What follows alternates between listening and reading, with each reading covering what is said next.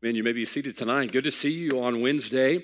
And I have to tell you, it encouraged my heart when I pulled into the parking lot tonight, seeing all the cars that are out there. And oftentimes, Wednesday night is the least attended service. I think that's probably across the board in America.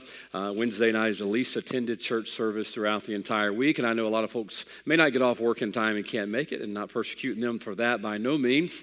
But when you see folks out on kind of a rough weather Wednesday night, coming to the house of God, bringing their family to the house of God. Boy, it encourages my heart to see folks that are able to come and be here and are faithful to be here. And I was thinking as we walked over this afternoon about all throughout Scripture, God's had a remnant. No matter how bad things got, and no matter how much of a falling away there was amongst the ranks of God's people all throughout the history of mankind, God always had a remnant of people that were faithful and who walked with God and stuck with God through thick and through thin. And I know there's some things tonight that won't allow some folks to come, health and other issues tonight, and I'm thankful they can tune in on our live stream. But it is good to see all of you here tonight. You encourage my heart just by being here. And if you'll keep smiling, that'll encourage my heart even more. That may be too much to ask. I don't know, but I would appreciate it if you would. Genesis chapter 6. Let's jump in if we could. I told you I'm going to try on Wednesday nights not to do too much rabbit chasing. Brother Michael is on the front row with his gun ready to go. He asked me the other day, he says, "You think I ought to get a Nerf gun?" I said, "No, you'd have too much fun with that, firing Nerf darts at me. Then all of you would volunteer for the job to shoot the rabbits, but we're not going to do that tonight.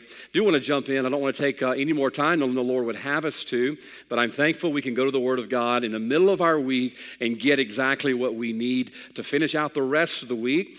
And the good thing about our Father is He knows everything. He knows what's on your heart right now. He knows what you went through today. He knows what you went through yesterday. He knows the burdens you came with here tonight. And I can't meet all of them. Boy, if I tried to meet all the needs that are here tonight, my head would explode. I have a tough enough time keeping up with the needs of the two girls I have in my house. I can imagine all the folks that are here tonight. But I have good news for you. Your Father can. And He wants to meet your need through His Word tonight if we'll just pay attention and open our hearts to receive the message. Genesis chapter 6, and we're going to read a little bit about Noah tonight. And for the sake of time, I believe you know most of the story here. Let's look down, if we could, verse number 6. The Bible says, "And he repented the Lord that He had made man on the earth, and it grieved Him at His heart. And the Lord said, I will destroy man whom I have created from the face of the earth, both man and beast, and the creeping thing, and the fowls of the air, for it repenteth me that I have made them. But Noah found grace in the eyes of the Lord." It goes on to give the generations of Noah. And we're going to skip down, if we could, and look at verse number 13. The Bible says, "And God said unto Noah, the end of all flesh is come before me. For the earth is filled with violence through them. Then behold, I will destroy them with the earth. Make thee an ark of gopher wood. Room shalt thou make in the ark, and shalt pitch it within and without with pitch." He gives some of the dimensions of the ark and some of the structure of the ark. And we're going to look down, if we could, for the sake of time tonight, skip down a little bit more, verse number 18. "But with thee will I establish my covenant. And thou shalt come into the ark, thou and thy sons and thy wife and thy sons' wives with thee. And of every living thing of all flesh, two of every sort, shalt thou bring into the ark to keep them alive with thee. They shall be male and female." Let's stop there and pray.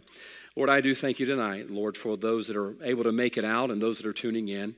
And I pray, Father, that as we gather together tonight, that, Lord, we would come with a genuine, authentic heart, desiring to hear from you. Father, whether it be for needs that we have now in our life, or maybe, Father, you're going to give us something tonight that we're going to be needing tomorrow for needs we don't even know we have yet. Lord, I believe you can do both, and I pray that you'd help us tonight. Lord, if there's thoughts that creep into our heart and our mind while we're sitting here to distract us from hearing and receiving and responding to your word, help us, Father, Lord, to set those aside just for a little while that we might get what we need. And I pray your will would be done in the service tonight, for it's in Jesus' name we pray. Amen. For the past few Sunday nights, we've not been able to really get back into our series on finding the how to our now. and felt led to do that tonight as we go into our marriage retreat tomorrow. We're going to pick back up in that series of finding the how to our now. And we're going to have somewhat of a family addition to that in the message if we could. And I encourage you, whether you're a mom, a dad, grandma, or grandpa, son, or daughter, I think that should cover most of us here tonight. There's something in the message for you because we are all part of a family. Whether you have your own yet or not, we are all part of a family. We all have a part to play in our family. And we need to know how we can fulfill God's will in our homes and our families right now. And I believe Noah is going to be one that we can look to tonight for a good example in that. Remember, finding and fulfilling God's will for our life. Let's go back to our theme real quick. Finding and fulfilling God's will for our life is the result of finding and fulfilling God's will for each and every now that comes along our way, okay? If we want to get to the end of our life and look back and say, I have fought a good fight, I have finished the course, I have kept the faith, I think all of us want that, correct? I think, look, if you're even half the Christian you ought to be, something inside of you desires to be able to look back on your life one day and says, I did what God put me here to do. That burns deep within my heart as well. I want to hear well done one day, okay? I know there's rewards and I know there's crowns we'll lay at the feet of Christ, but just to hear well done should mean the world to us, to know that we fulfilled our now in our life. Now, we understand that's not magically going to happen one day. I was talking with someone this week about older Christians and how we can glean from older Christians. And I've encouraged a lot of young people this week to do this very thing. You ought to find an older Christian that you look up to, one who has a testimony of faith in their life, and you ought to go up to them and ask them, what made you who you are? How did you get to the place you are? I promise you, they're not going to tell you that one morning they just woke up and boom, there it was. They were a godly Christian.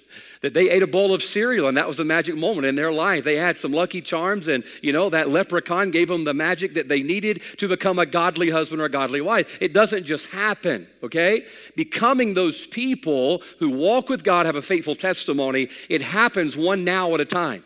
Learning to be faithful one now at a time. It's a lot like Charles Spurgeon said, by perseverance, even the snail reached the ark. You think about that. Boy, if I was a snail, thank God he didn't make me a snail because I'd be the most impatient snail in the world. Imagine that old snail, watching the crickets hop past and head toward the ark and watching the caterpillars with all of their fancy legs showing out because they got all these legs and hurry onto the ark. And here's the little snail. Look, I don't know exactly how it went down. I'm not pretending to know how it all went down, but somehow he got there, correct? All right, by perseverance, even the snail made his way to the ark, but it was 1 inch at a time, 1 inch at a time. That's how we're going to fulfill God's will for our life, one now at a time. A little bit of ground. Let's cover a little bit of ground right now, a little bit of ground the next now, and a little bit of ground the next now. It's a lot like building. I was in construction most of my life, even in ministry, most of my ministry. I was bivocational, working, building houses, building business, whatever it was at the time. And it was amazing. We'd show up to a job site. There'd either be a dirt pad there or there'd be a concrete slab already in place, and usually several bundles of 2x4s. Oftentimes, for some reason, it was in the winter and they were covered in frost and you didn't want to get out of the truck and pop the bands on the 2x4s because it was so cold, but that's how you put food on the table. And so we'd get there, we'd start working, we'd put down the base plates and we'd start standing up the stud walls and we put the braces and then the ceiling joists, and one by one we'd run the rafters. And a few months down the road, usually more time than we expected, we looked back and there was a house sitting there. Beautiful home, brick, painted, fascia boards, shingles, everything is just right. But you know how that house got there? They didn't just drop it out of the sky with a helicopter. It got there one piece at a time. And folks, that's how we're going to become. The Bible talks about building up ourselves. Building up ourselves and our faith. How do we do that? One step of obedience at a time. Now, we're going to follow Noah tonight, specifically looking at this, finding the how. How did Noah fulfill God's will for his life? I'm going to tell you right off the bat, number one, it wasn't easy. It wasn't easy. Number two, it wasn't quick.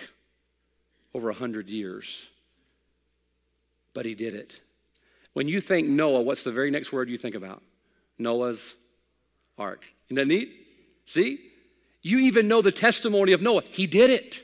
He fulfilled what God left him here to do. But the neat thing was, it wasn't just Noah. He got his family on board as well. I want you to watch this tonight. Look, at some point, you're going to need the message that God's got for us, and I'm going to share it very simple. I'm not going to chase a lot of rabbits. I want you to hear this as we go into our marriage retreat this week, finding the how to our now, and we're going to look at the life of Noah. If Noah could do it, then we could do it as well. So let's look. Remember, each one of these has a need, an opportunity, and a work. Let's look at the need first tonight. What was the need that Noah had to address? Well, you look at verse 6. The Bible says it repented the Lord that he had made man on the earth, and it grieved him at his heart. Verse 7, God's going to destroy everything. Then look down to verse number 13. And God said unto Noah, the end of all flesh is come before me, for the earth is filled with violence through them. And behold, I will destroy them with the earth. So we know what's about to happen. But what did God tell Noah in verse number 18? But with thee will I establish my covenant. And thou shalt come into the ark, thou and thy sons and thy wife and thy sons' wives with thee. The need tonight is very simple. Number one, the need was the preservation of his home. The preservation of his home. Now hear me out tonight. If there's one need on planet Earth other than salvation, it's the need for the preservation of our homes. Now, when you read in Genesis and you flip over, matter of fact, flip over to Hebrews chapter number 11. I want to show you something because I want you to see how this ties in tonight with the great need that Noah had in his time. It's the same need that we have in our time. Hebrews chapter 11, the hall of fame of faith. Look down to verse number 6. The Bible says, but without faith it is impossible to please him. For he that cometh to God must believe that he is, and that he is rewarder of them that diligently seek him. Watch verse 7. By faith, Noah, here's our man, being warned of God of things not seen as yet, moved with fear, prepared an ark to the what? Saving of his house.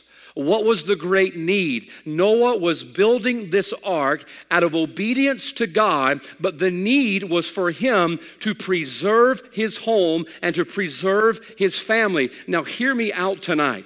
God warned Noah of an overwhelming circumstance that was coming his way that would overwhelm his family had Noah not done what was needed.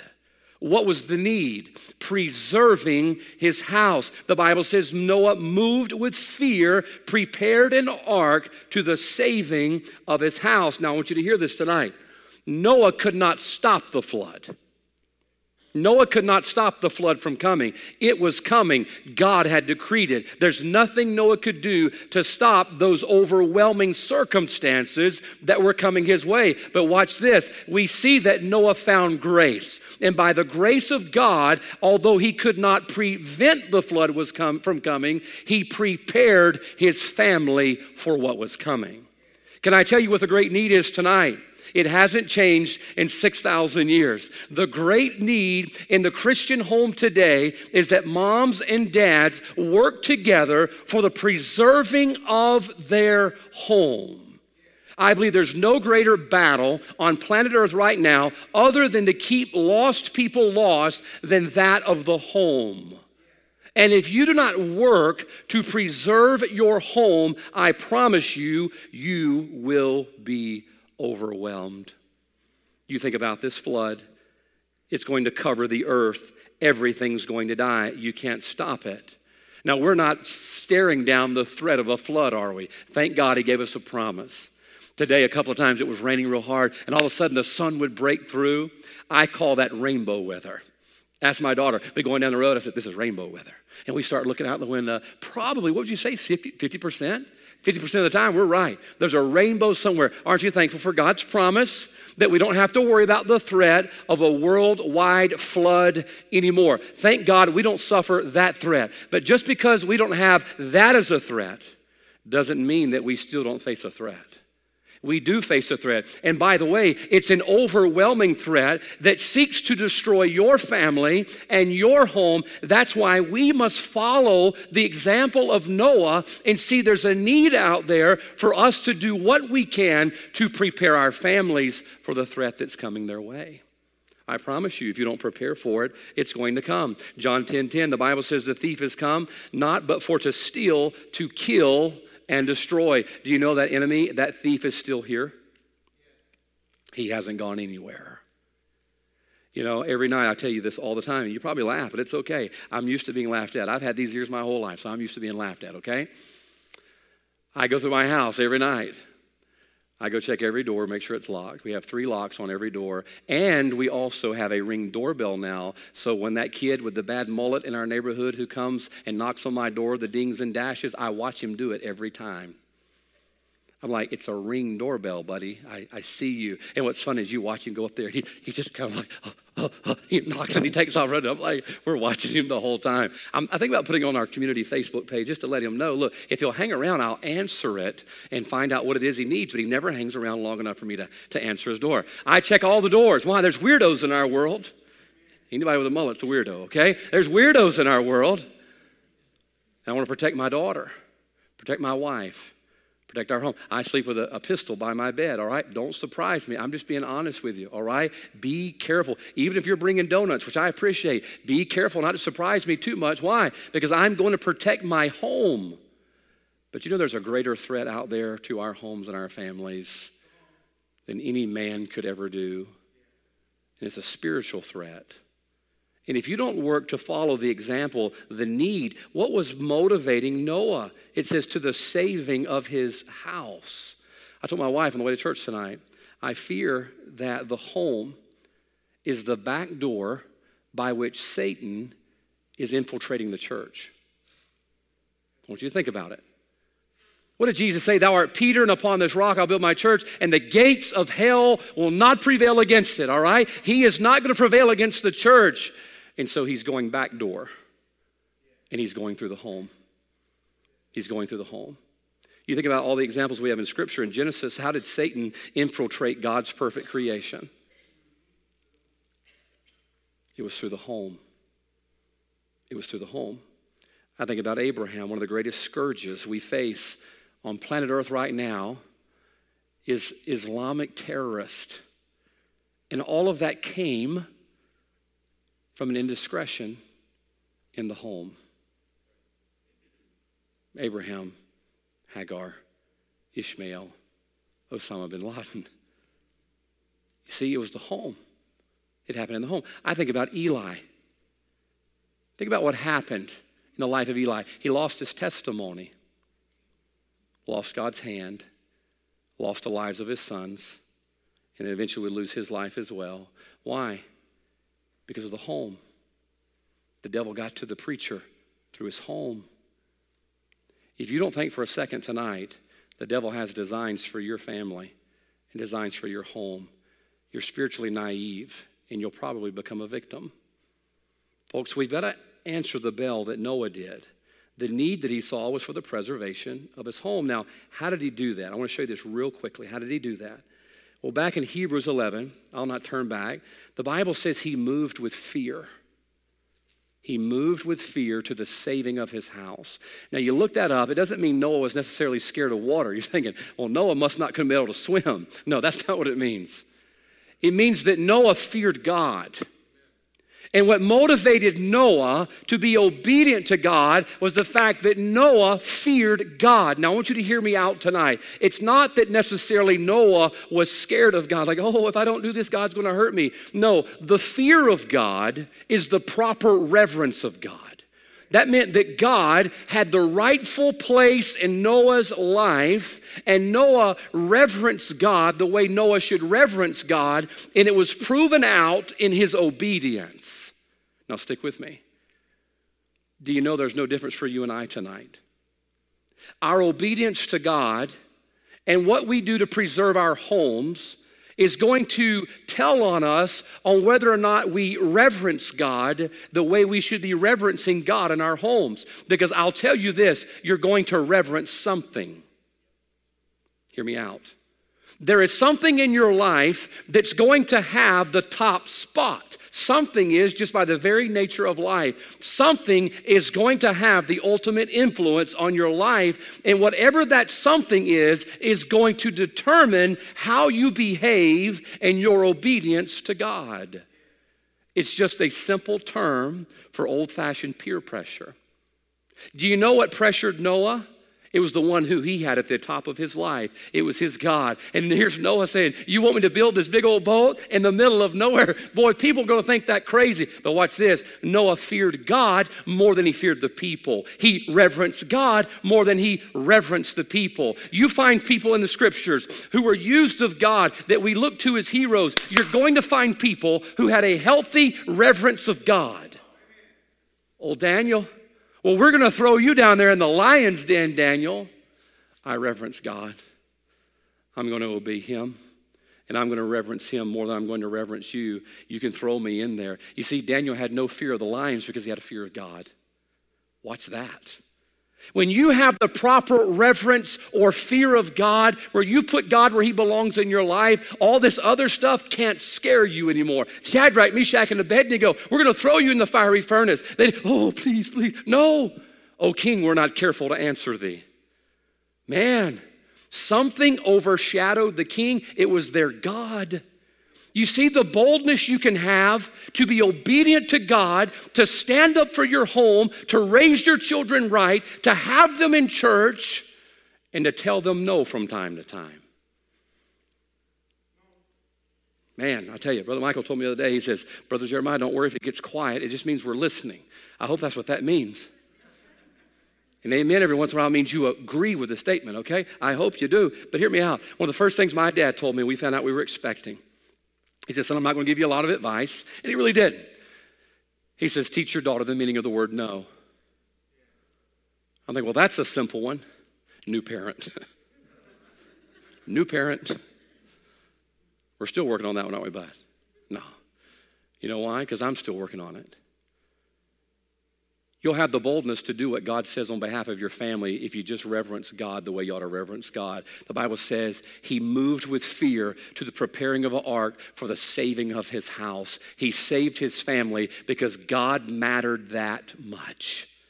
And when God has his rightful place in our life, you'll be willing to do all that it takes on behalf of your family. I believe next to salvation, that's the greatest need in the world today, the preserving of our homes. You're going to have to fight for your homes. You're going to have to work for your homes. Matter of fact, you look at that passage and it says he prepared an ark. Do you know, how many of you have been to the ark up there in Kentucky? How many of you have been up there? I've been up there. They didn't build that in a week.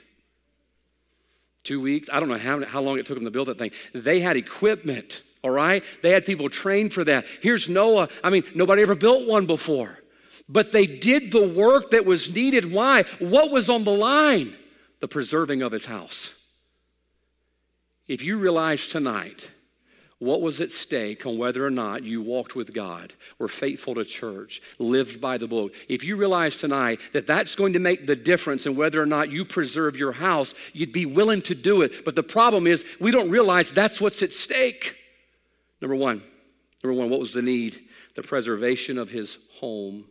Oswald Chambers said this, the remarkable thing about fearing God is that when you fear God, you fear nothing else.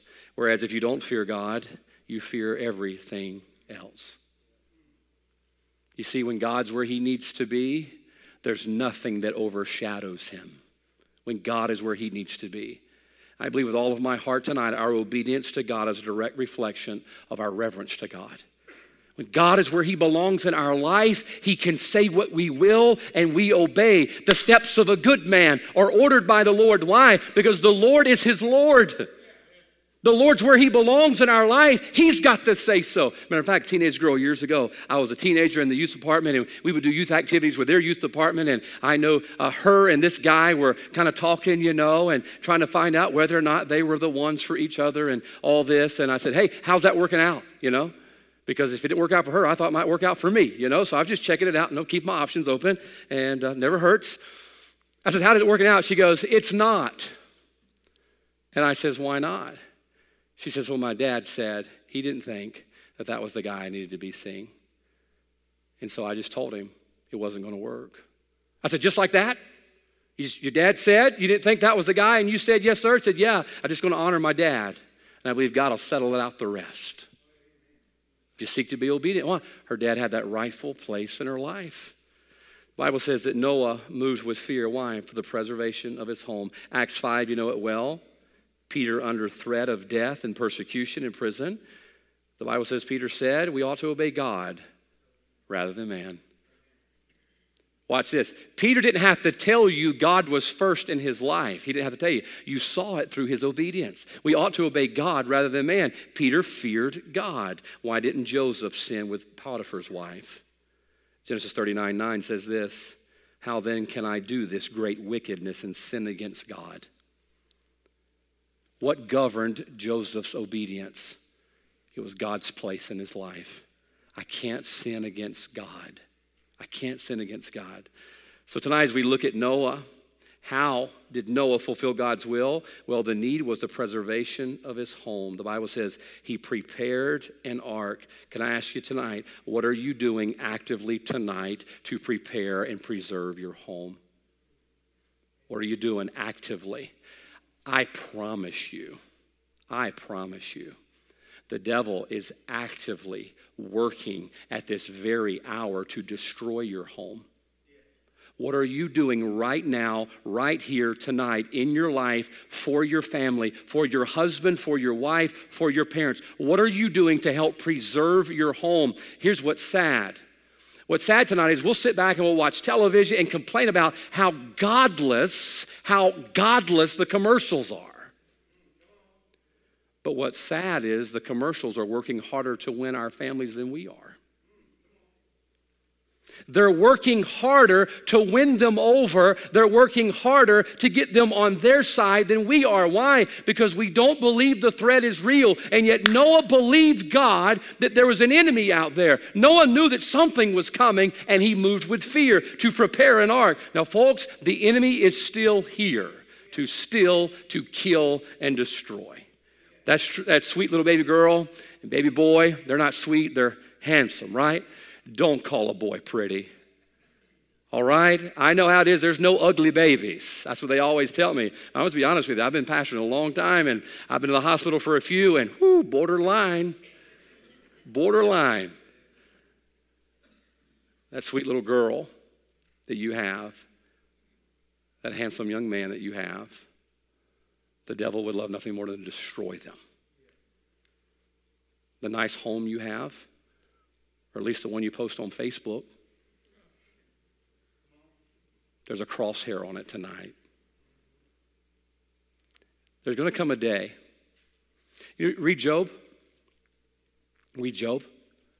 The Bible says there was a day. Oh, what a day.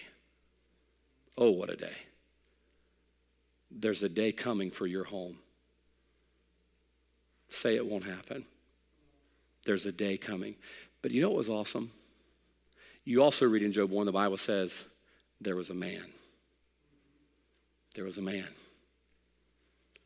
I'm thankful that there were days in my life as a teenager, there were days when the battle was fierce for me. I'm thankful there was a man. It's called my dad. He told me no. Sometimes he fought me to fight for me. There were times, I know you won't believe this, I could be stubborn, hard-headed. I know you're thinking, man, God changed his life because he's not that now. Yeah, believe it or not. Man, I was that young buck scraping the trees with my horns, marked my spot. I can remember several times my dad, I told Miley this just yesterday, my dad looked at me in the eye and says, walk away. He knew he was probably going to hit me.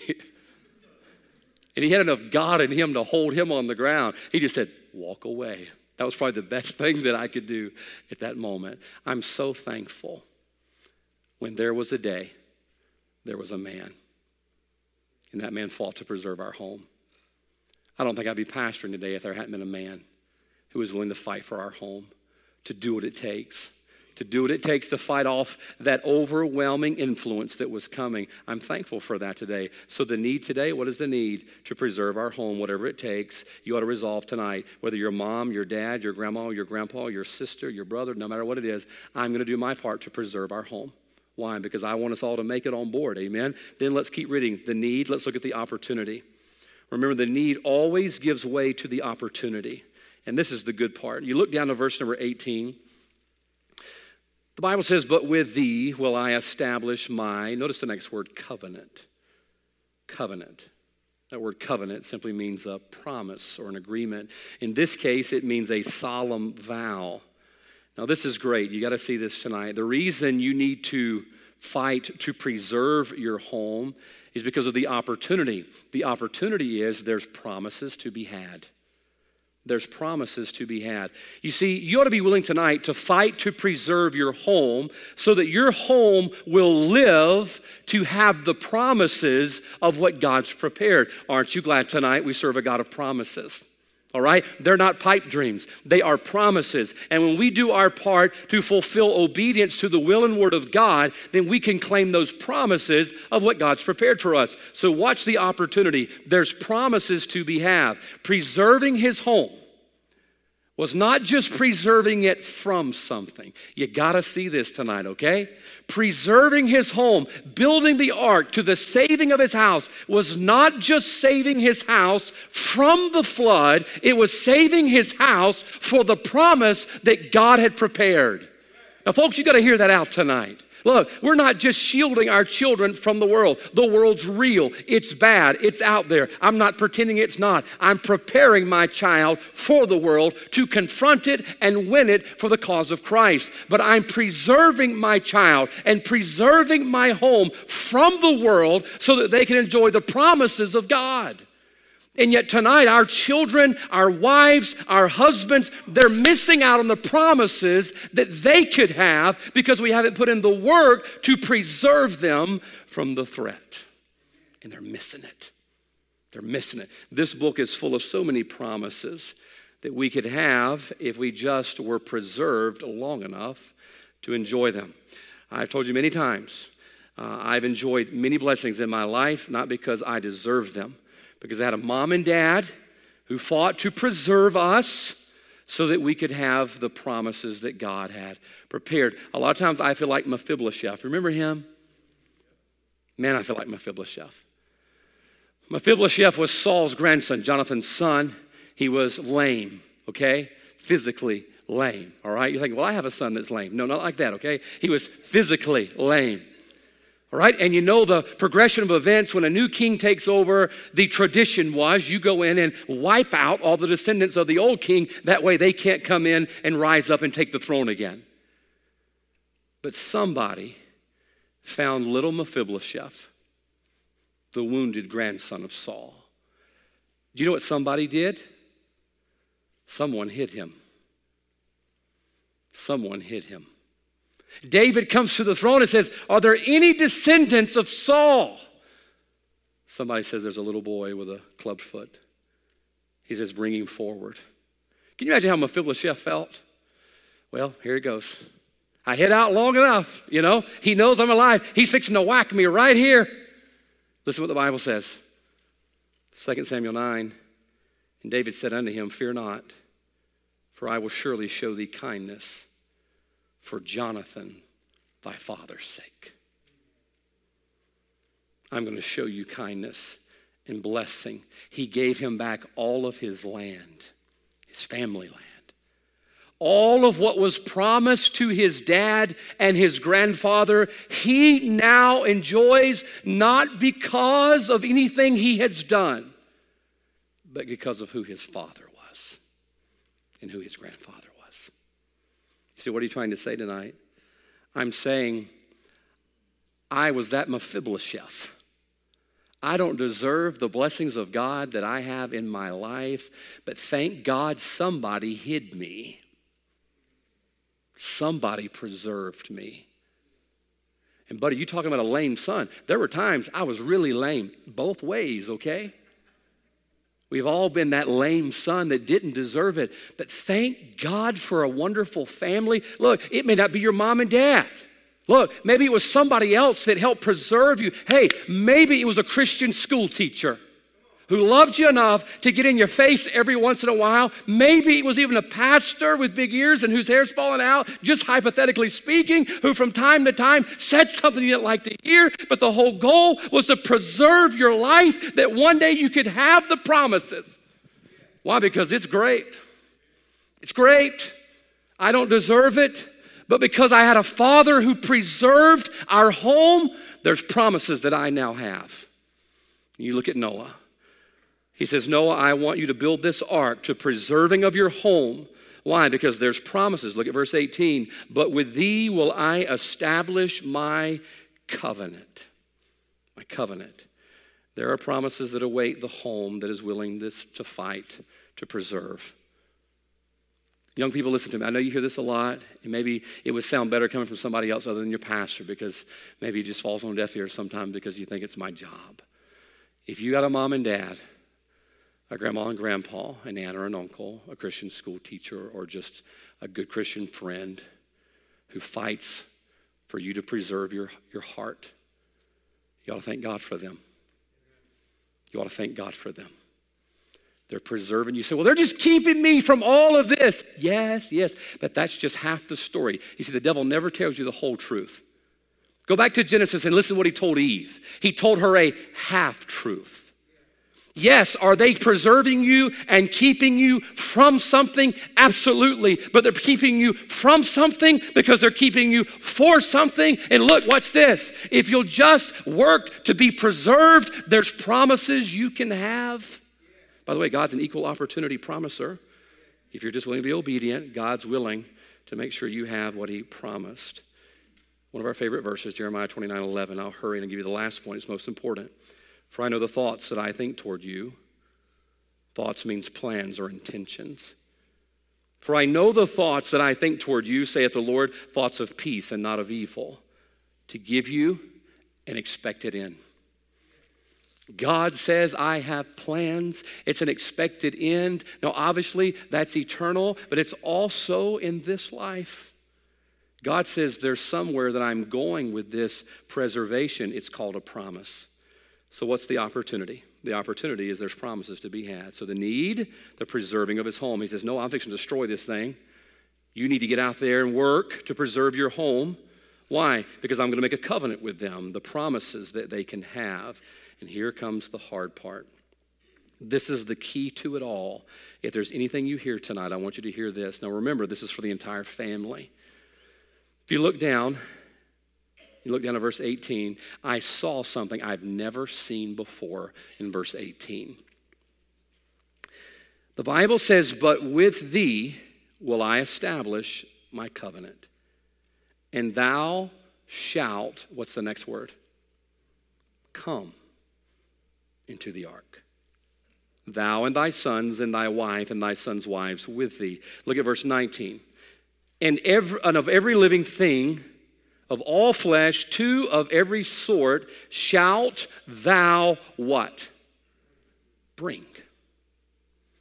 You ever just have one of those light bulb moments where something jumps out at you? Isn't that horrible? Telemarketers calling you during church. Shame on you. I'm reading that. It says, you and your family will come. The animals, I want you to bring them. But I want your family to come. One is willingly, and one is by force. Who got on the ark? Noah, his wife, his sons, and his sons' wives. They weren't brought on the ark. They came. They came. Don't miss this. Don't miss this. Those boys were married. They were old enough to make their own decision. Noah didn't grab them by the ear. You know, you've all done it. The Bible says they came. Watch this. Those boys and their wives followed Noah onto the ark. He didn't bring them. They came willingly. Here's number 3. What is the work? What is the work? That's the priority of the heart. The priority of the heart. Please hear me out. I prayed before I left the house. I said, Holy Spirit, I can't make this clear enough. I need your help. And so I'm going to ask him to help. And I hope you hear this exactly the way you need to hear it.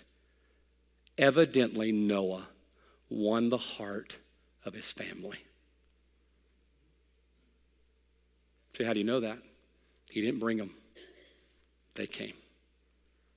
They were willing to follow their father on board the ark. Why? Somewhere in the life of Noah, he won the heart of his family, and they were willing to follow that. Now, folks, hear me out tonight.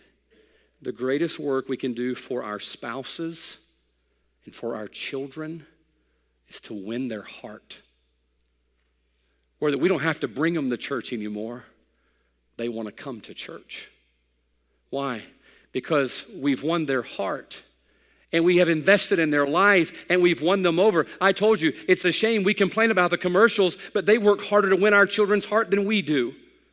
You watch what they're advertising and drink this and wear this and go here and do this and act this way. I mean, the commercials are horrible nowadays. You know what they're doing? They're working. They're saying, hey, I want your kids. I want your kids to act this way and live this way and dress this way. And we see it in our kids' life. And the sad truth is that the commercials are working harder to win our kids' hearts than we are. You say, how do you know that? Just look at them. They're winning. Look at the world. They're winning and we're not. Do you know why? Here's what I fear. I fear we're not doing the work to win our families' hearts. Husbands, what are you doing to win your wife's heart? Wives, what are you doing to win your husband's heart? Mom and dad, what are you doing to win your kid's heart? Look, can I give you something? I know you heard it, but this is the truth tonight. It's not the stuff you should work for. It's their hearts you should work for. One day, all the stuff that we're giving them and the shoes and the games, nothing wrong. Look, hey, there's nothing wrong in its place, but one day all that's going to a landfill. You know that, right? Right? Look, I got a Nintendo somewhere, the old one, the man's Nintendo, with the up, down, left, right, A and B, all right? All you other guys need all these extra buttons and joysticks and X's and Y's and boxes and circles and all that. Real men, all we needed was an A and a B and an up, down, and a left, right? No, that's all my brain could handle, to be honest. I watch you guys play, all that blows my mind. I can't tell you where that thing is at. My mom and dad, 1987, 86, 87, they bought us the first one that ever came out. You know, the one where you had to, you blow in it and you put it, and you push down, and then you have to pop it up, pull it again. You're just blowing all this spit down in there, you know, and finally Mario starts working. We had one of the first ones. It even had this robot called Rob, and he would play with you. One of the original Nintendos. I mean, we had one. I don't know where it's at. I don't know where it's at. My dad bought me a BMX bike one time. It was red with gold trim and white tires. I was the guy in the neighborhood. My bike had white tires. It was cool. I don't know where it's at. My dad would work out of town in Vicksburg, and he'd come back. Every time he came back from Vicksburg, they were doing the Waterways Experience Station there on Halls Ferry Road in Vicksburg, and Dad was the superintendent over all of that. And he'd come home. He'd always bring us something. And one day he brought me this tank, and the tank would actually fire smoke. Once again, coolest guy in the neighborhood. By the way, I lived at the end of a dirt road, okay, so my neighborhood was small. It was only my family on the roads, okay, so I have to be honest with you. I was the coolest guy in my house until my brother was born, and then that went down the tubes anyway. I don't know where the tank is. I don't know where the tank is. All of those things that my dad worked for, and I'm thankful for that, they're gone. But somewhere in between all of those things, there were the fishing trips to the Dead Lake over in New Hebron, Mississippi, where we would go catch white perch, a.k.a. crappie. With the minnows, man, we fishing out there, and we go camping there. Summers, we'd go down to Florida, and we'd trim palm trees and eat sandwiches out of a ice chest that were there, and Dad would take us to St. Augustine and all these different places, and all of those things, they're still here. They're right here. You see, those were the times he was winning my heart. That when one day Dad would say, son, we can't do that anymore. We can't go there anymore. Look, I don't want you to hang around that group anymore. Man, I was kind of like, ooh, I was conflicted. But I said, okay. Sometimes begrudgingly, sometimes after a little bit of argument that Dad always won. But I was willing to come because he'd won my heart. I trusted that man, and I'm thankful for that man and that woman that God gave me in my life. I read this verse the other day, and like it was a pop-up book. It says that the animals were brought, but his family came. You know, let me ask you this, and we're going to close. Would your kids follow you onto the ark? Would your kids follow you on the ark? Have you worked hard to win their heart? Where if you said, all right, kids, family meeting. Those were always scary, right? Family meeting, we're fixing to build a boat. All right, which lake? No, we're going to build it out here in the cow pasture. All right, is it's going to be like a 14-footer, a 16-footer? No, hundreds of footers.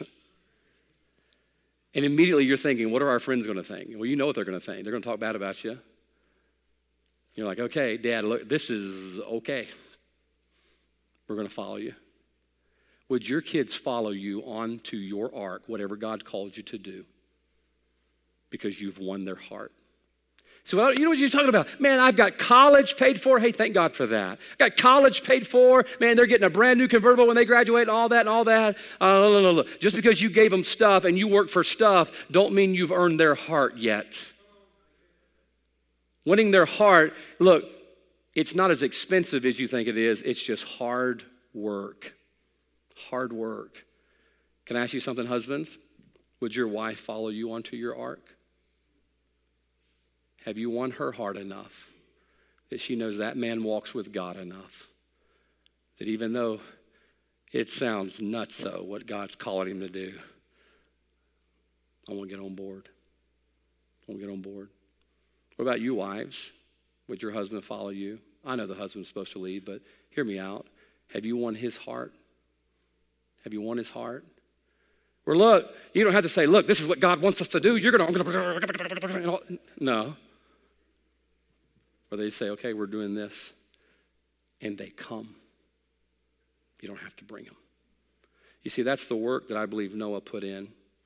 Would your kids get on the ark, or do they see something different on Monday than you showed them on Sunday?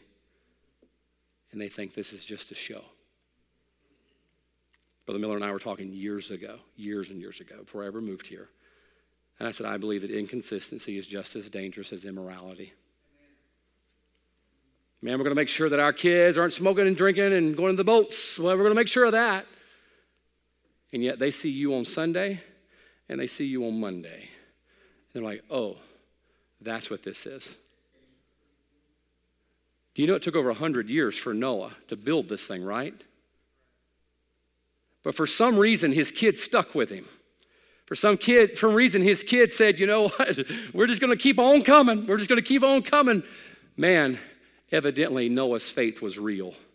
Because if Noah's faith was just a Sunday morning faith, I think he'd had to bring them. I don't think they would have followed him. Folks, tonight, the work is the priority of the heart. That's why Proverbs chapter 4, verse 23 says, keep thy heart with all diligence. For out of it are the issues of life. There's a lot of things vying tonight for the heart of our home. Never, in my 42 years of life and 27 years in ministry, never have I seen the battle so fierce for the home. It's a fight. Everybody's fighting something. Everybody's home's been stressed. Everybody's has. Don't lie and say it's not, or you get moved up the target list of the devil tomorrow. I promise you. Pride's like a big old red balloon that attracts the devil. He sees you coming. Yeah, watch out. He's coming. But tonight we've got to understand that just as Noah found grace, we can find grace. What does grace do? It gets us from where we're at to where we need to be. That's what the ark was. The ark was grace. It got them to where they needed to be. Now, folks, tonight, there's grace for us. If, number one, we see the need, what's the need? To preserve our home. Fight for your home. Don't be a lazy parent. Don't be a lazy husband. Don't be a lazy wife. But you know the Bible says in Matthew, I think, 23, if the good man of the house had known what hour the thief would come, you know what he would have done? I'm just going to give you Jeremiah Andrews' version of this, okay? He'd have set up with a shotgun. I know some of you guys have an itchy trigger finger. You just waiting to shoot somebody. and you find out somebody's coming over to your house, you're sitting there with a smile on your face because you finally get to use that tactical gun that you told your wife you needed. You waiting on them. If I knew something was going to threaten my home, I'll stay up all night. I'll have the weapons ready. And we're going to put up a fight. Why? Because my home's that important. That's not the threat. The threat is spiritual. Number one, the need is the preservation of our home. Why? Because that gives us the opportunity to possess the promises that we could have. It's not just from something, it's for something. But what's the work? Here it is tonight. I'm done. It's the priority of the heart. It's the priority of the heart. Someone said once, never forgot, a teenager, I heard this. Rules and regulations without relationship equals rebellion. Rules and regulations without relationship equals rebellion. You might find it a little easier to get them to follow if you win their heart. You wouldn't have to grab them by the ear. We're going to church this morning. I told you to get your Bible out right now. I want you to sit there and think about how much you love Jesus. You wouldn't have to bring them. They'd be willing to come if we just put in the work to win their heart. Mom, dad, husband, wife, teenagers. Are you willing to put in the work for that priority of the heart? Folks, tonight we got to get on board. It's not just us. We got to get our families on board. Why? There's trouble coming, but God says there's grace. Our heads are bowed, our eyes are closed.